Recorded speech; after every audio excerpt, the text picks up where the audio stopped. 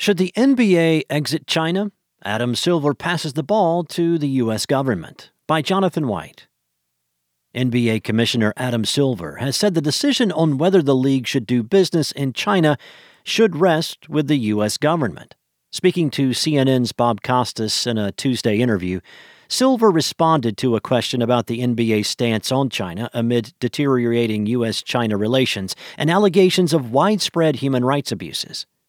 There are definitely trade-offs there, and somebody could say, given the system of government in China, you, the NBA, should make a decision not to operate there, Silver said.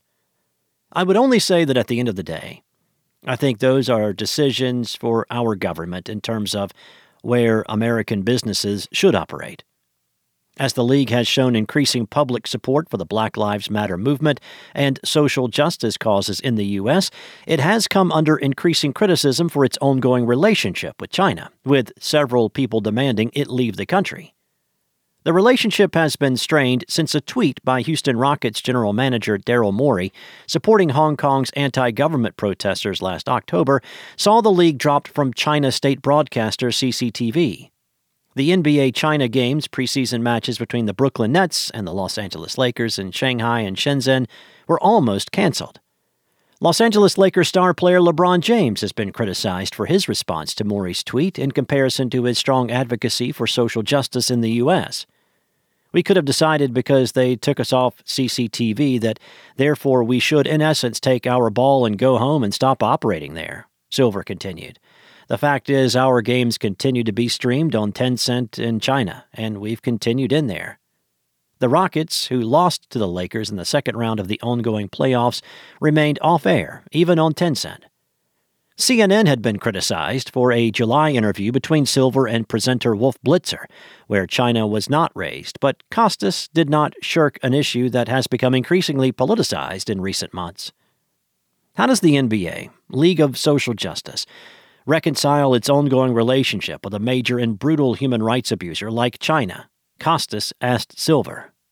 Silver pointed to the background of the NBA's 40-year-long history in China and the fact expansion had long been supported by U.S. politicians, regardless of party affiliations.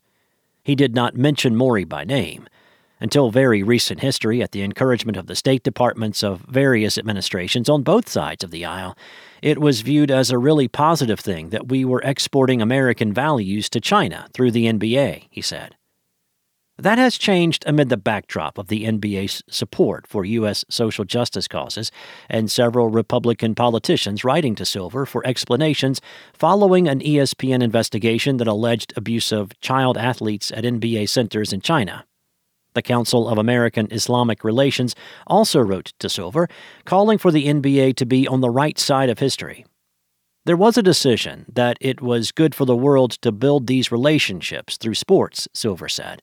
The thought was these cultural exchanges were critically important, especially at times when normal channels weren't operating for diplomatic conversations.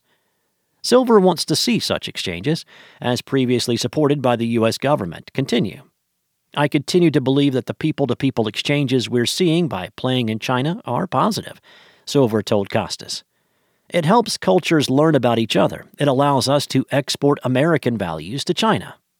Silver also told Costas that a late start to the NBA's next season, possibly as late as next January, could see the league's stars miss out on the delayed Tokyo 2020 Olympic Games, which have been moved to next July.